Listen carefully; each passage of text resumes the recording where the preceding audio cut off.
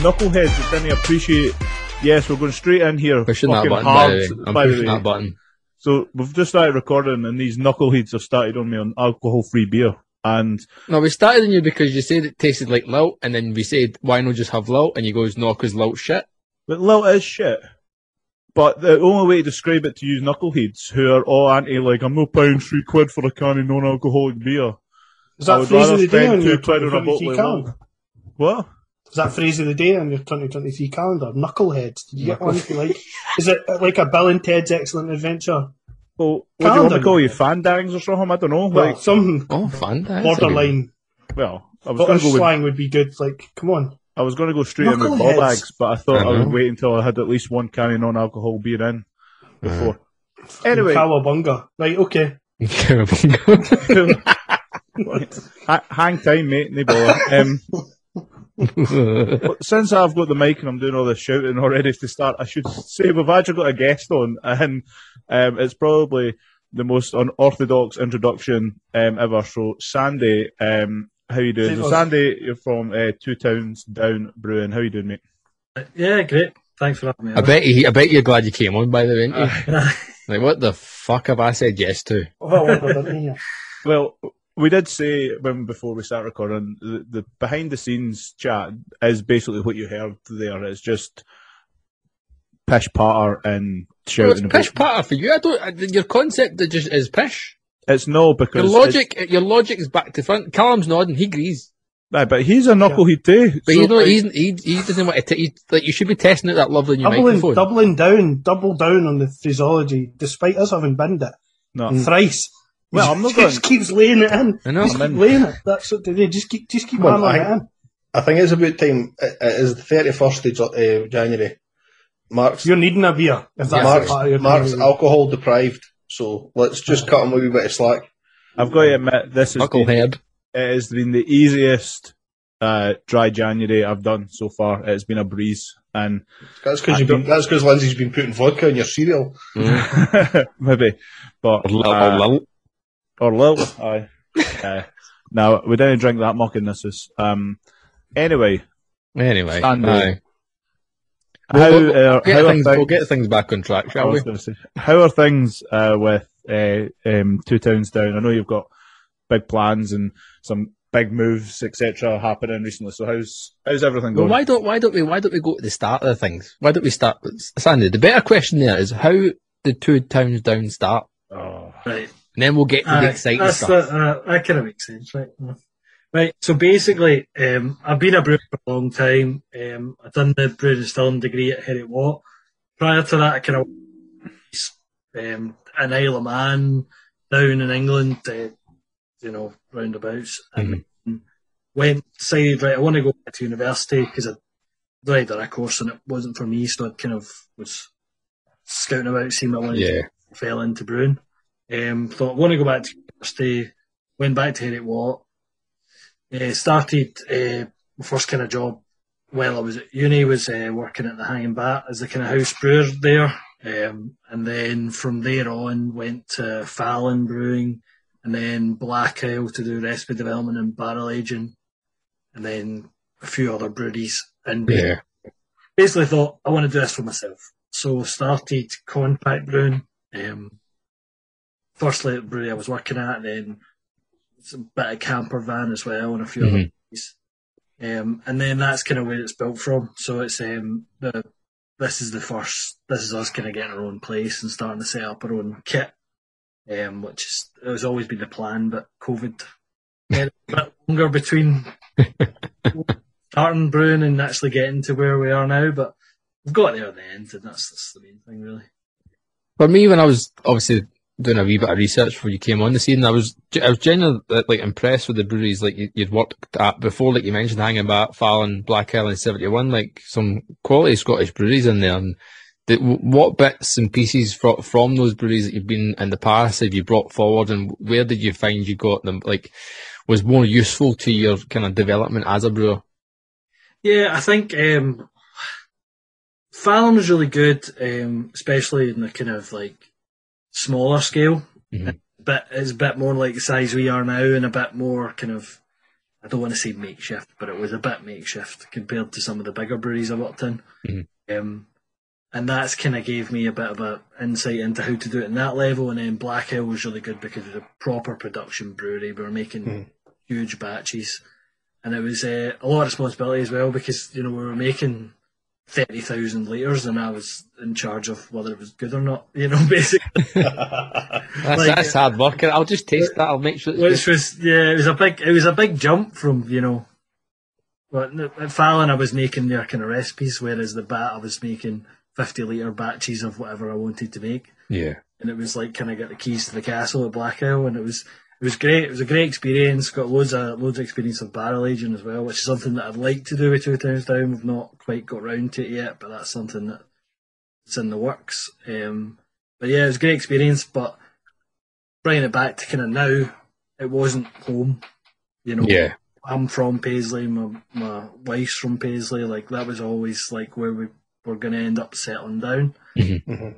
And Inverness was just a bit too far. It was a great job, but it was just a bit too far from my friends and family, basically.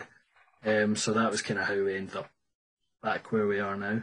And it was kind of the idea of how the brewery came about, because very rarely do jobs come up in Glasgow. Yeah. Or, because there's not that many breweries to begin with. True. And in all the major cities, the jobs kind of get jumped on straight away. So it was kind of like, I've always had that feeling that I wanted to do a brewery at some point. Probably didn't pick the best time because of COVID and everything, but we're still doing really well actually. So it's kind of been a bit of an uphill battle with stuff that's been happening, but we're constantly growing, so it's good. Yeah, so kind of that's awesome.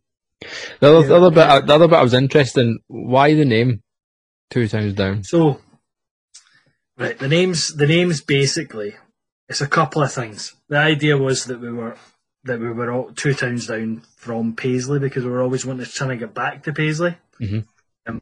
Also, Paisley's 2 towns down from Glasgow. So there's Renfrew in between, which is another town, and then there's Paisley. So it was kind of like a double meaning. It was kind of trying to show that we were the idea that we started contract brewing, but we're coming home eventually. That's good. I always like when a kind of brewery name has a meaning and has multiple meanings behind it. It's always nice to hear a story behind the name. And obviously, if you've never seen a 2 Towns Down can, you'll recognise them relatively quickly once you see one can. They've all got the Paisley pattern all over the can, which I love. That's really nice. A really, really, really nice touch. And everyone from a distance, you could be like, oh, they're all the same. Yeah, because you see the Paisley pattern, but you've changed the patterns up a wee bit, different colours and stuff. So can-wise, they look awesome. It's something that people always say to us. They really like the brand and they like the pattern. And it's kind of part of Paisley's heritage and part of my family heritage as well. Like a lot of my grandparents worked in the mills, and it's what Paisley was known for. So it kind of felt like a cool way to have your colourful can like everybody has, but in a way that it's a bit more meaningful. Yeah. I guess. So, it works for us. It's all very well standing out, but doing it for the right reasons as well. It's good. Yeah, well, I think that's the thing. It's just there's such a bit, especially when we started. It went a wee bit more simplistic now with can design, but when we started, everybody had colourful cans. That was just the thing. Right. And I thought, how can we do this, but a bit different and with a bit more meaning to it than just a cartoon or whatever, like so we kind of thought, well, we could do it with a pattern, and it gives us uniformity as well across the range. Kind of look up a billboard effect if it's on the shelf together, It's cool because it builds like a bit of brand awareness, some brand loyalty and things as well. It stands out. But like you say, if you're walking past in a bottle shop and you had tried, the 505 before or something like that, and you'd be thinking, oh, that's a different cut. Oh, and your eyes are naturally drawn to it, so it's cool. What's the batch size and stuff that you're potentially when you get going, what you're going to be brewing and stuff like that? So we're now 10 hec, okay, which is a good size for us, 1,000 litres, and it's we're kind of mostly in towards can, but a wee bit of keg, and it's quite a good size for us. When we were doing the contract brewing, I always felt like the batches were a bit too big, and then we started doing a wee bit of brewing ourselves, and the batches were far too small. and we always ran out of beer, and we never had anywhere near it. But now I think that's a good middle ground where we can bring out enough new beers. We can still do a kind of core range. We only have like a 2-beer core range just now. We've got Back to 505, which is our pale ale, and we've got Belter, which is our lager, and then the rest of it is all kind of one-offs. Not necessarily one-offs, but once a year. We might bring it back another year. Really. There's a few that we probably should bring back because people keep on asking about them. But it's kind of hard to be like, no, you're not getting it. Not doing it again. I will give you money. Man, okay, maybe. So can I go full circle on Mark's kind of initial question? Obviously, thought it was a different brewery. I thought it was 2 towns down. And I'm not even a dad. That is shitey. That was shite. I was pissed. No, good, mate. Fucking unreal you are. To go back to Mark's initial question of how things are at the moment, like I said, you're doing some contract brewing and stuff. What is the situation at the moment? Obviously, we know you've told us that you're going into a 10 hect kit. So obviously, by the sound of that, I assume there's a move presently happening. Yeah.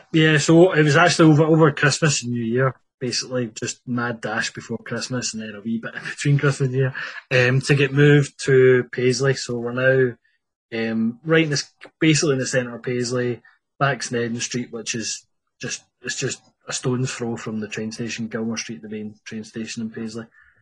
And the plan is that we're going to have the brewery, but we're also going to have a tap room and a wee bit of a kind of bottle shop as well. Nice. Some other good breweries and kind of like do a wee bit of a bottle shop type thing. And the main thing will be the tap room as well. So we've got the bar and stuff. We're kind of working on the rest of it at the moment. And then it's the main thing was getting the brewing going, which is just about to kind of get going. And then we can work around the tap room and get that up and running. It's just going to be awesome. Like having done some work in and out of Paisley, and some bars and all the rest of it too. But having that high street vibe where you can walk in off the train into, and I know there's a couple of bars in and around that area. I'm not going to name them for obvious reasons, but that you can, but knowing that you've got straight off the train into craft beer tap room where the beer's been brewed behind the wall or behind whatever it is, it's just the freshest of fresh, and that's awesome. Yeah, I think it'll be good, and it's really accessible from Glasgow. It's accessible from whatever, but I think there's a market in Paisley as well. Yeah, there's a real shift happened in the last wee while where people are starting to promote local stuff, and we're the first brewery in Paisley for 120 years.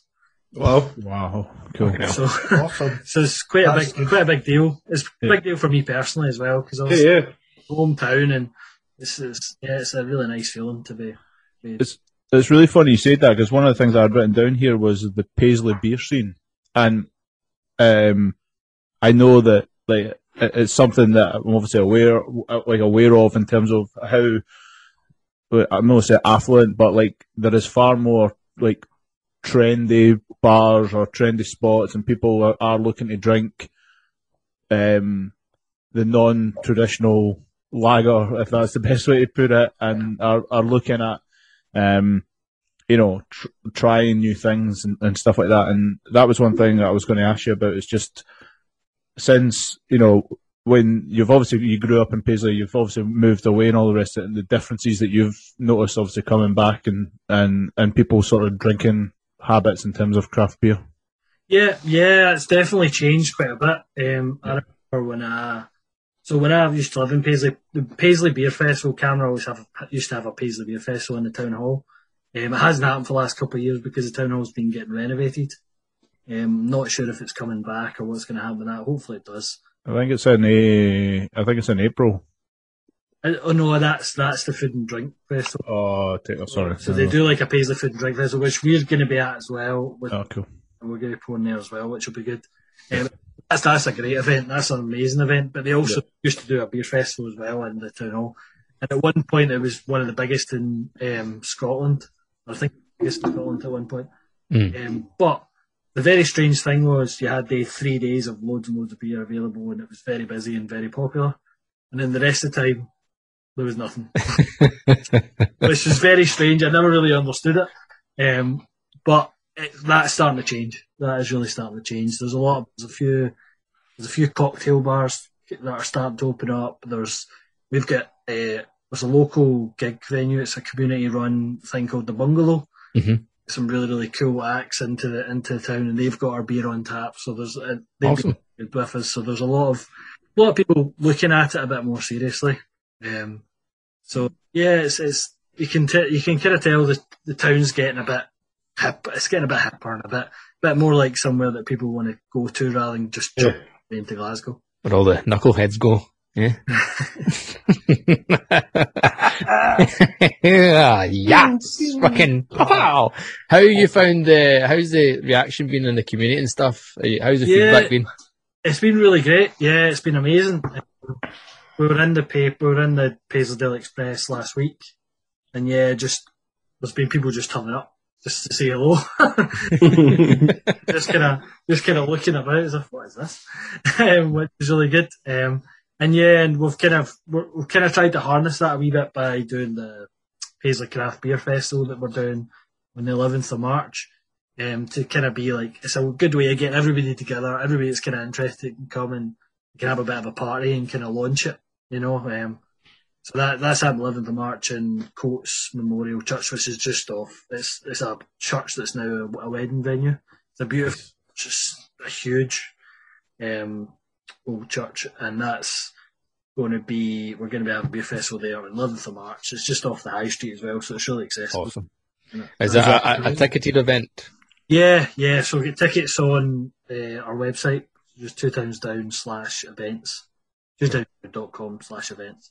Yeah, get there, and we haven't announced the breweries yet, but I could tell you some of them if you want now. Oh yes, exclusive. Exclusive. Basically, we're still waiting a few confirming, but so far we've got Upfront, Dead End, Simple Things, Duke It, Culloch from Perth, they're good friends of ours, and Will's a good guy. And Spectra. Sure that is. Yes. Oh yes. I was talking to him all day and I was like, how exactly do you see it? Spectra, so it's all kind of local guys. That's awesome. And it's all tends to be kind of small guys like myself. And I try to keep it to kind of give the smaller guys a go, and they make amazing, interesting beers. These guys, so it'll give us a good range of some accessible beers and also some really interesting stuff. Yeah, I think it's so important that without the smaller breweries all kind of stick together, because the Glasgow beer scene is you say has taken off. And I was in Cool Shipyard.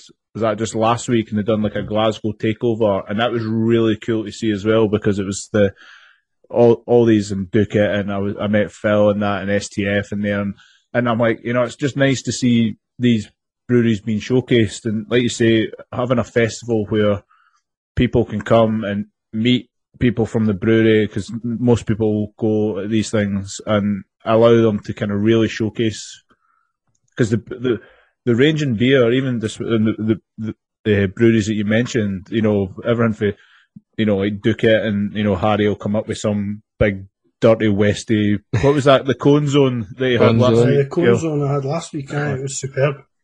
And I know, obviously, like Phil and you and the STF, like everything traditional, it could be a big export or a 70 shilling or something weird and wonderful that they've put a funky spin on.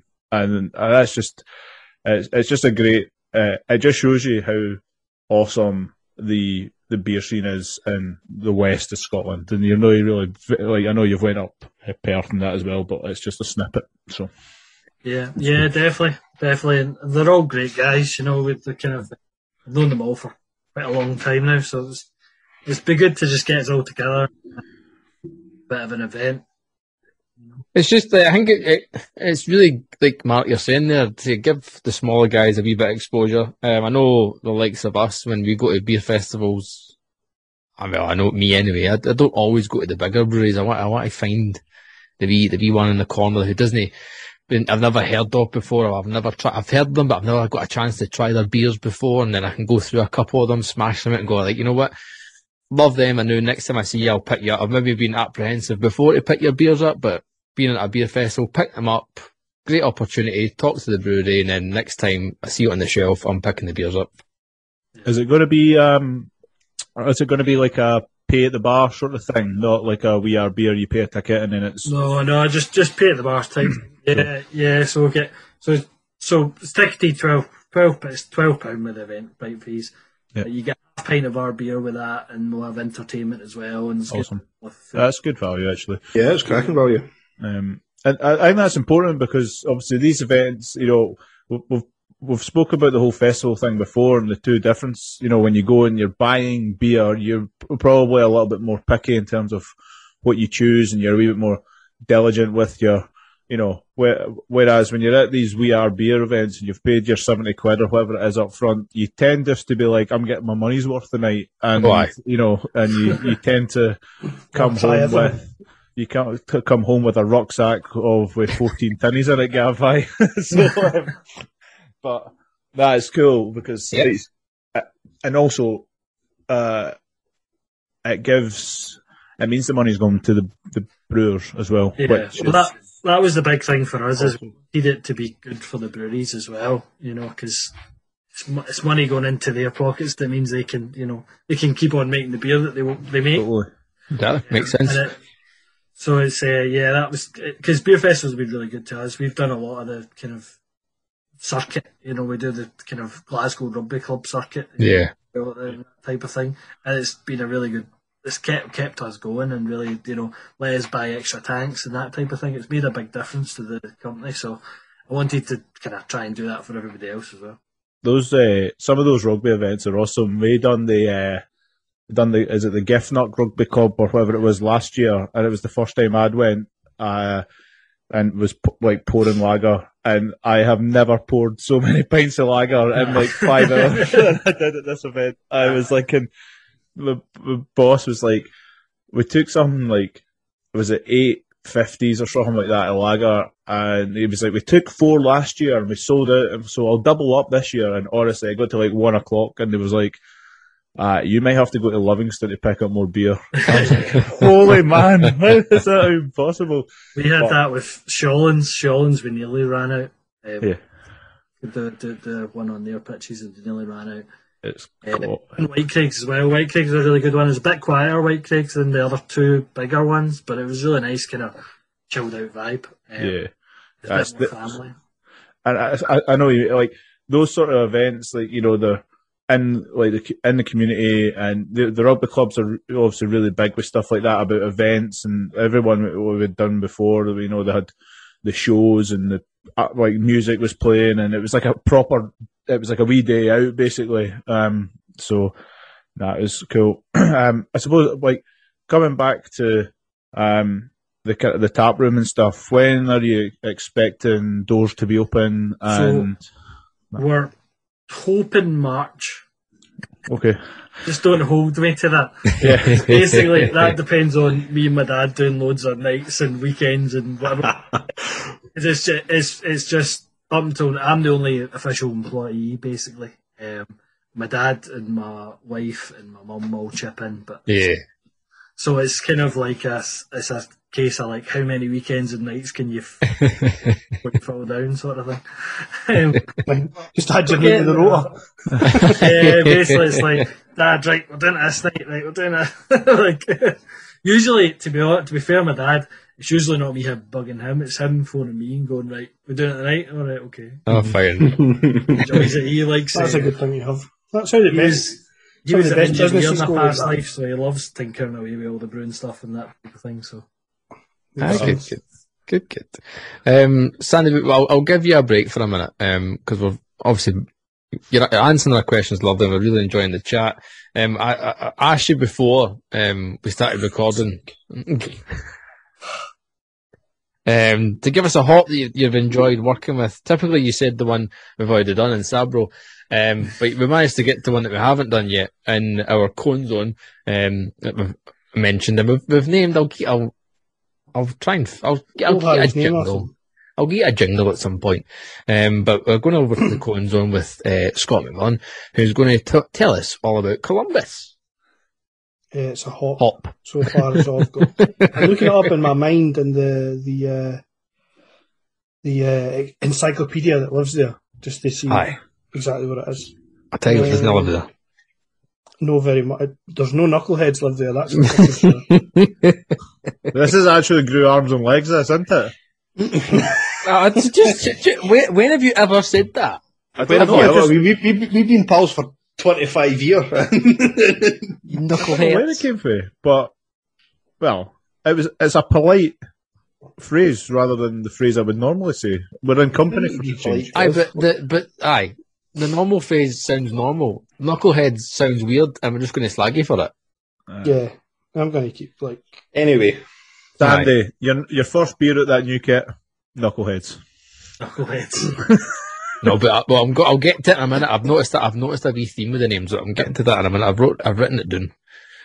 It'll be an Mbongo inspired lilt flavoured, but no lilt. Apparently, according to this thing I've just looked up in my very brain right this second, the history of Columbus hop feels a bit like some high intrigue spy or political thriller. It's a planet. Fuck's sake. Apparently, all centres around about this kind of shady chap called Charles Zimmerman. Right. So Chuck, nice, working for the USDA hop breeding program, based in Oregon. Smaller collection of material and processor. 1979, Zimmerman retires from his position at processor, but there isn't really anyone to take over. Apparently, this fear drove Zimmerman to move some of his work to his own home. So he'd taken his work. He's walked in one day and said, right, I'm jacking it, I'm taking my plants with the fuckies. I'm taking my plants with me. Exactly, basically. It's my crop, I'm going home.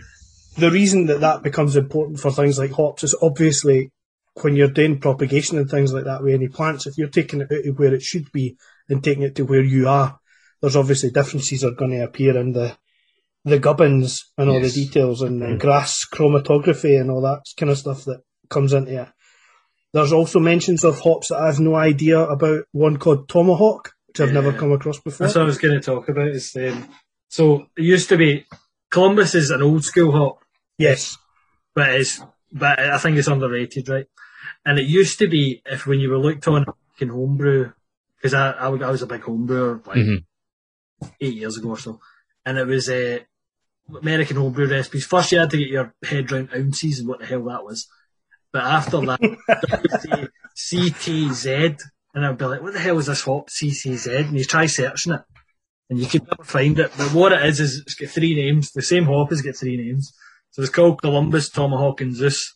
It was the same, but I don't know, trademarks or something. But it would always be CTZ, and you'd be like, what the hell is that? But everybody used it back in the kind of like West Coast IPA kind of days. Yeah. Really commonly used. And it's kind of went out of fashion, but I think it's pretty good. And it's, let's not bring it into fashion because it's cheaper. That's it. Let's not do that. So you tend to use it. Just leave it lying on the outskirts where we can get like half the hold of prices, it readily and cheaply. Yeah, definitely. Do you tend to use it in for bittering? Because I know it's a dual. Yeah, it's dual use. So yeah, we do use it for quite a lot of bittering. But at first we just used it for Whirlpool editions really. And we were getting a really good flavour from it, and I thought, I wonder what will happen if I dry hop with it, and actually it worked out really well.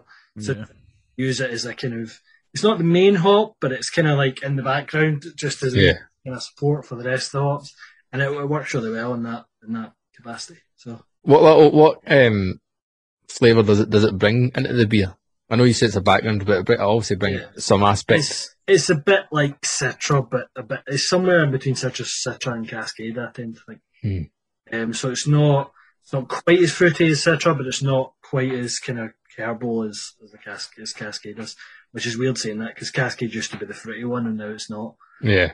It's but yeah, crazy. It's a bit more herbal compared to your Citra, your Mosaic, or your Sabro. What I wanted to. I wanted to talk about Sabro. The one I wanted to talk about. That was last week. Sorry about that. That's all right. Anything else to add, Gil? Any other history notes? Nothing history-wise. The subs you would use, you've got Chinook in there for it, Galena, Millennium, Nugget, kind of examples. They're all American examples, so anything UK, it's a kind of stalwart, and it's like you said, it's old school, but it's for that reason it's also excellent. There's a reason why when it crops up, people get kind of excited for, especially those that have been drinking craft beer for the longer time, kind of get excited when they see it, because they don't as often anymore, because it's like it's just no in vogue, is it? Yeah, I think craft beer goes through kind of trends. Yeah. It's nice to kind of fight against those trends a wee bit and be like, remember that's good, you liked it before? That's all. It's weird that it's like the three that stand out to me. I'm a big Westie guy. It's like Columbus, Centennial, and Cascade. And when I see them, and I'm thinking, yes, these are the flavours I want in beer. Are like, if the brewer has done a good job, and those three are on a can or a bottle somewhere, you're thinking to yourself, I'm going to get some kind of citrusy, earthy, resiny pine aspect, and I'm on to a win, that's for sure.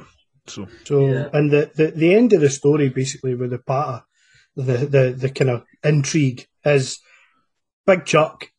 He buggered off for Hop Union, right. And obviously he left some stuff there. They tried to patent it as Columbus. He then patented the same thing as Yakima Chief, called Tomahawk. And then obviously you've got the Zeus angle coming in for some other bugger that tried to copy it. Zeus was patented by Hopsteiner. So you've got three companies, all with the same stuff, all patenting the same thing under a different name, but it's exactly the same. And as you say, that's why everybody was calling it CTZ. So there you go. Zeus and Tomahawk. I don't know what one I like better out of Columbus, Zeus and Tomahawk. I don't know. I think Tomahawk's better than Columbus. I quite like the Tomahawk. Definitely, Tomahawk. Columbus seems to have won out, but I think Tomahawk's better. It's like it's like this Columbus is pretty good too right now. Columbus has got like the historical, like, you know, that pattern to it, whereas you're like, you know, I'm throwing some Zeus in this, and you're like, fuck it, right? That sounds awesome. Every single hop series that had Columbus in it, if it was called Zeus, the can art would just be fucking somebody throwing lightning bolts at a brew kit every time, right. At a pint glass. That would just be the obvious can art. And then certain Chicago-based ice hockey teams would be getting on at you if it was called Tomahawk. So yes, they certainly would. Thanks for that, Scott. Appreciate that.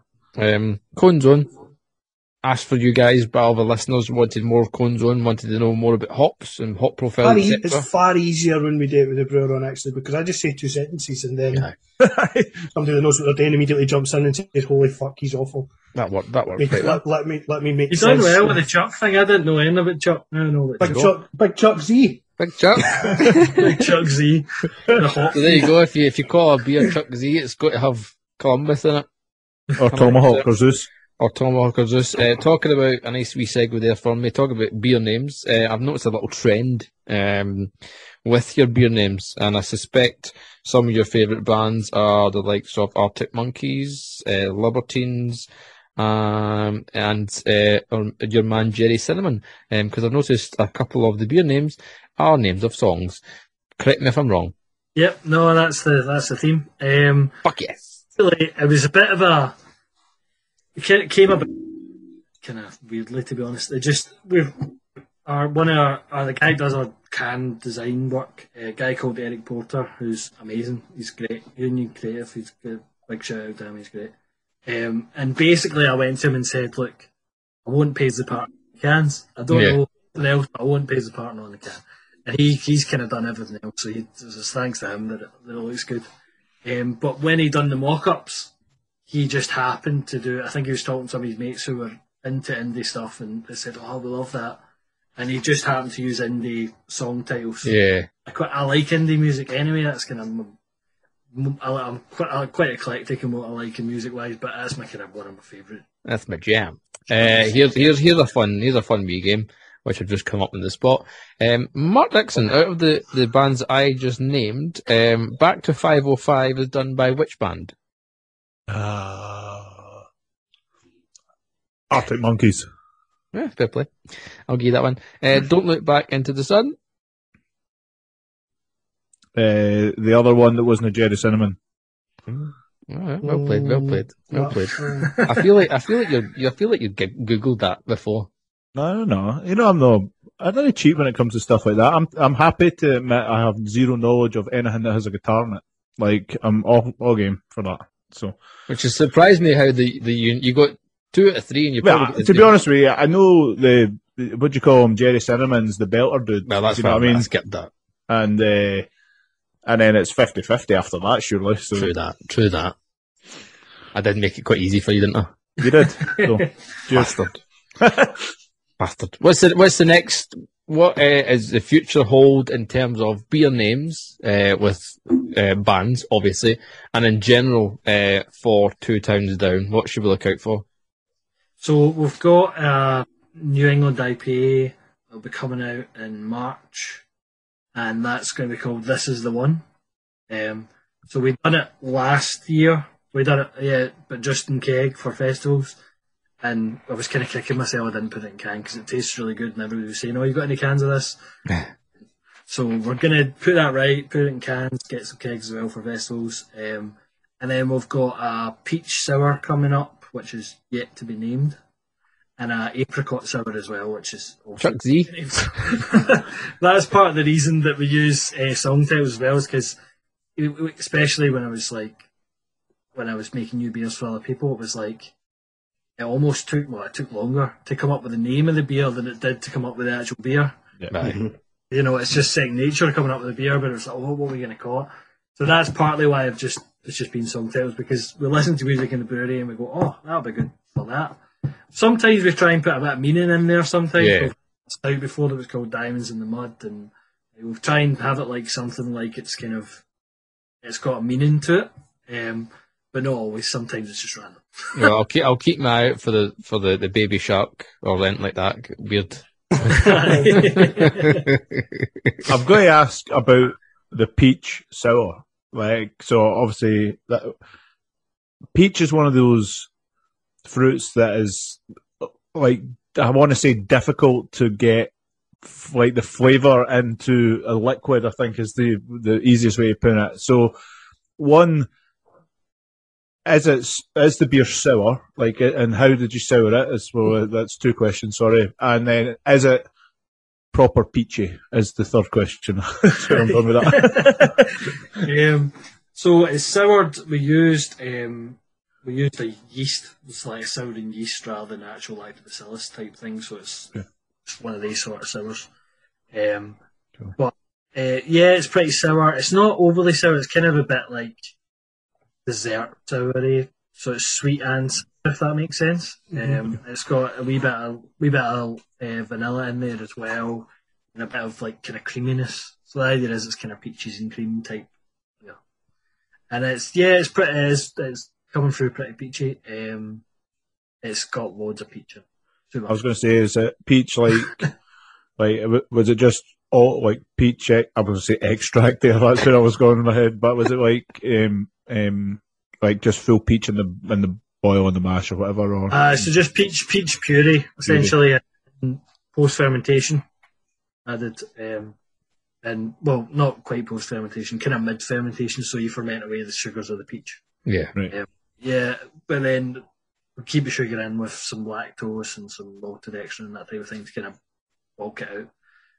But yeah, it's kind of dessert sour type. Okay, nice. We're going for. Whereas the apricot's a bit more sour. There's no really.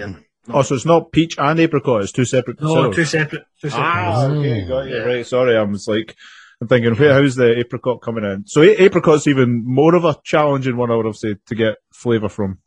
Yeah, can be. Yeah, it's works really well with sour beer though. For some reason, I mean, it's the classic example is lambic, which Yeah. We're not aspiring to those heights, but we're trying to get somewhere close.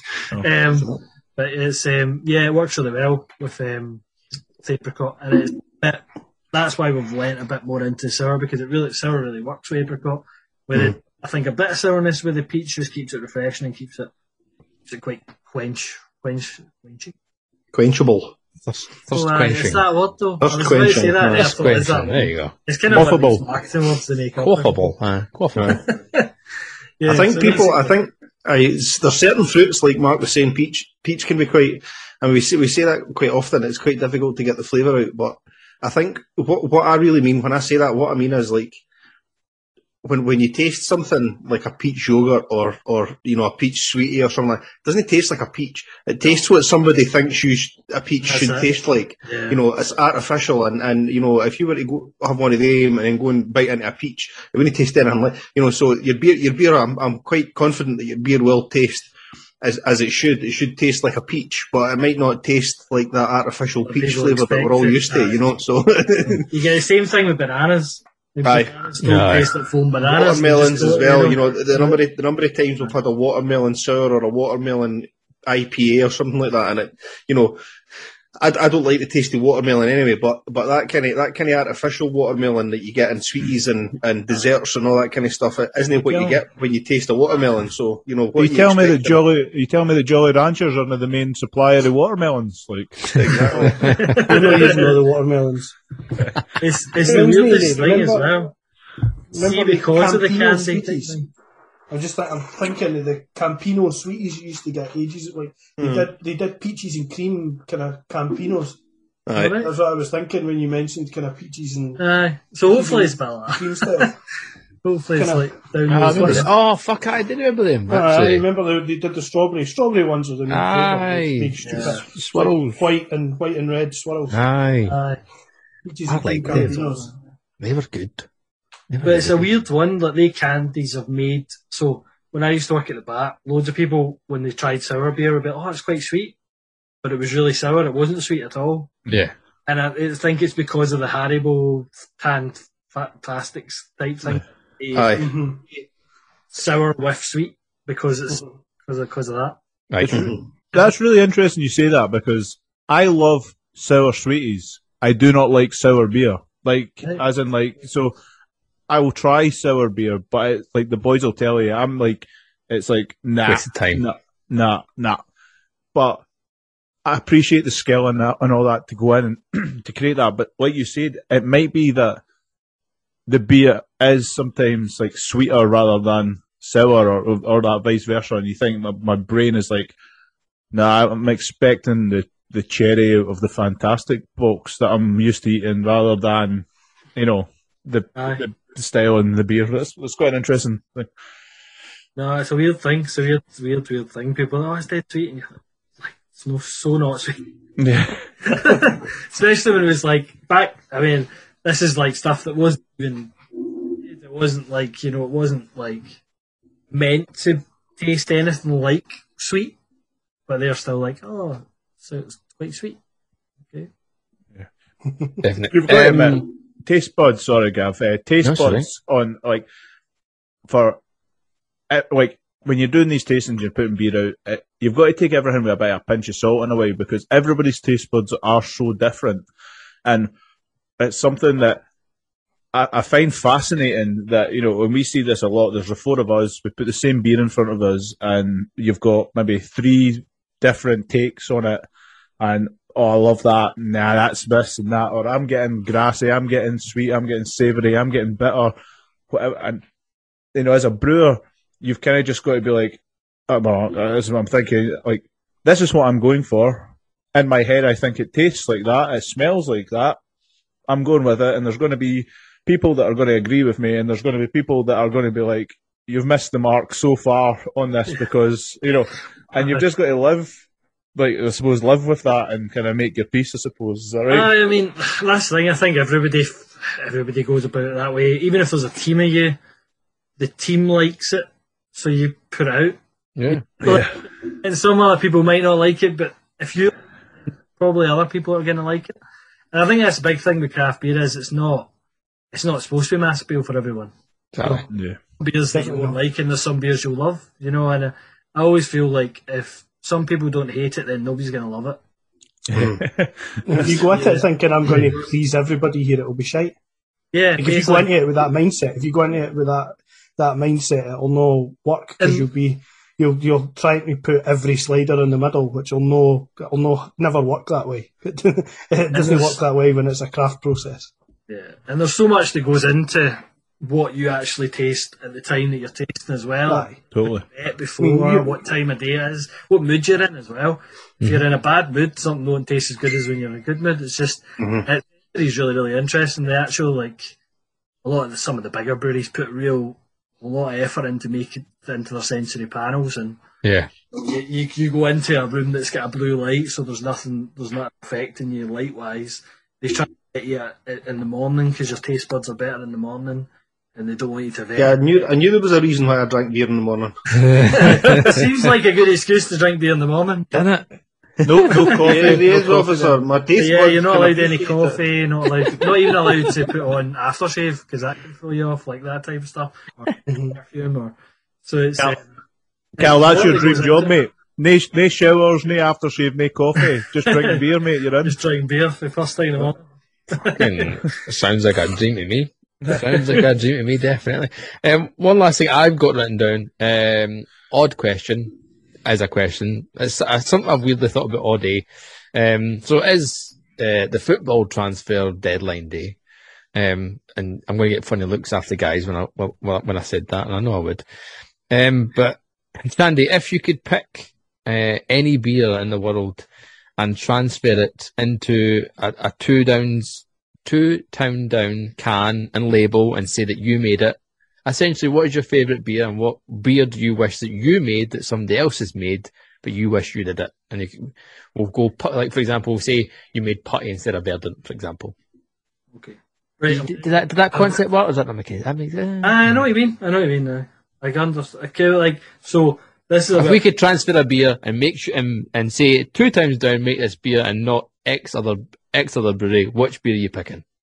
Phantom on its day. Phantom Saison. When it's good, because Phantom Saison's a bit of a roulette. So it's like a saison, but it's got a lot of mixed fermentation, and when it's good, it's amazing. When it's not so good, it's fine. It's still really nice saison, but when you get it and it's had a couple of years in the bottle, and it's maybe been a wee bit of a higher temperature, and it's just like tons of fruit. From the yeast and just from the Brettanomyces, it's so probably that. But if it's just like a beer that you can make and it's like it's always going to taste the same, then probably Kernel, not necessarily table beer, probably one of these, but table beer about there as well. That was so funny. As soon as you said that, Gav, the first beer that came to mind was like, I just want the table beer for Kernel. I think it's like a small. Yeah, I think that's it's a beautiful beer, and and I kind of like.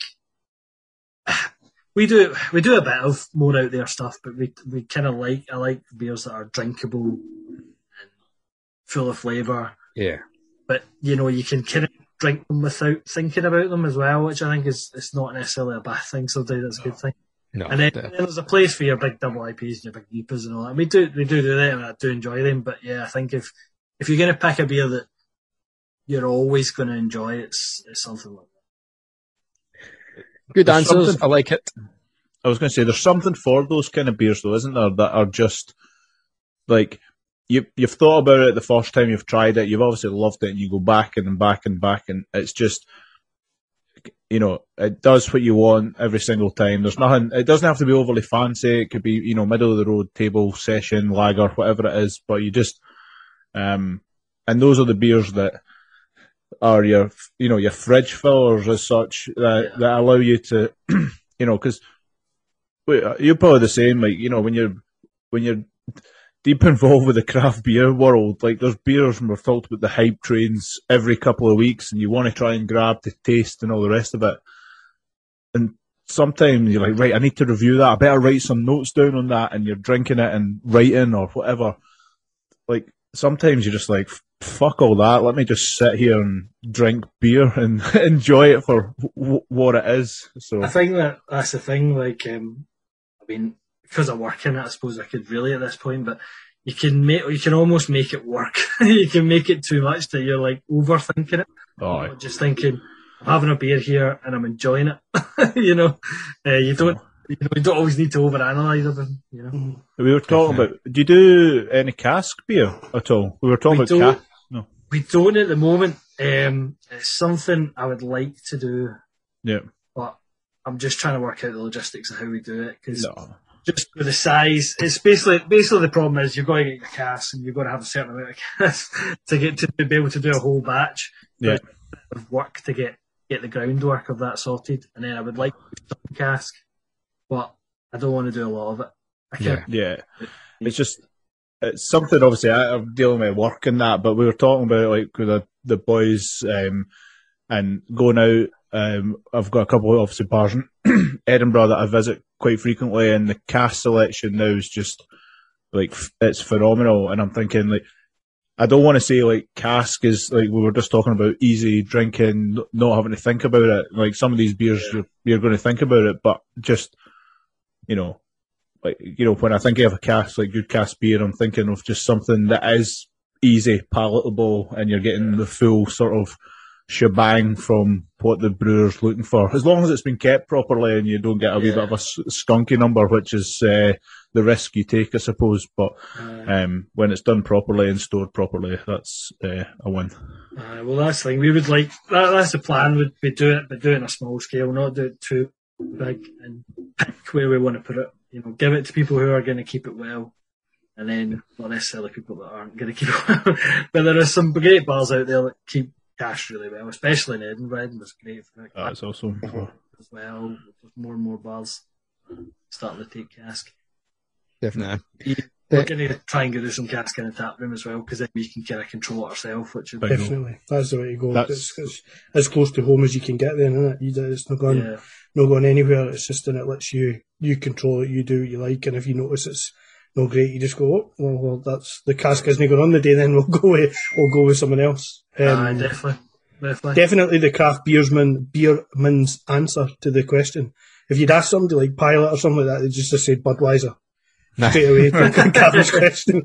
Fucking Budweiser. If you saw their tweet today about this marked another transfer deadline day going past with the AB InBev coming in, the bid, they're no answering their come get me plea that we've put out every year.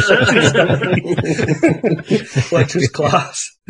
100% expected, like either Budweiser, original Budweiser, even expected maybe even a Sierra Nevada with something bold. Like I expected maybe an international transfer, but not Phantom Saison on its day. That's the risk you take with a transfer like that, Gavin. Just to it's like he's injury prone, but he just he just passed his medical. Left in his legs. For that 10 games a season, he'll give you absolute magic. Play your season ticket renewals in 10 games. Brilliant, love it. What's the transfer deadline? Every week I could ask that question. That's good. Like that. Where is the best place at the moment? Obviously, you're in the middle of a move, but if people want to get hold of your beers at the moment, is there anywhere they can go to get hold of them? I'm not sure, but I can run you through the people that take it regularly. So, regularly in Glasgow, we've got Wee Beer Shop, we've got Curate's Liquids, Marchtown, Good Spirit Co. Edinburgh, we've got Great Grog. I better not miss him out here.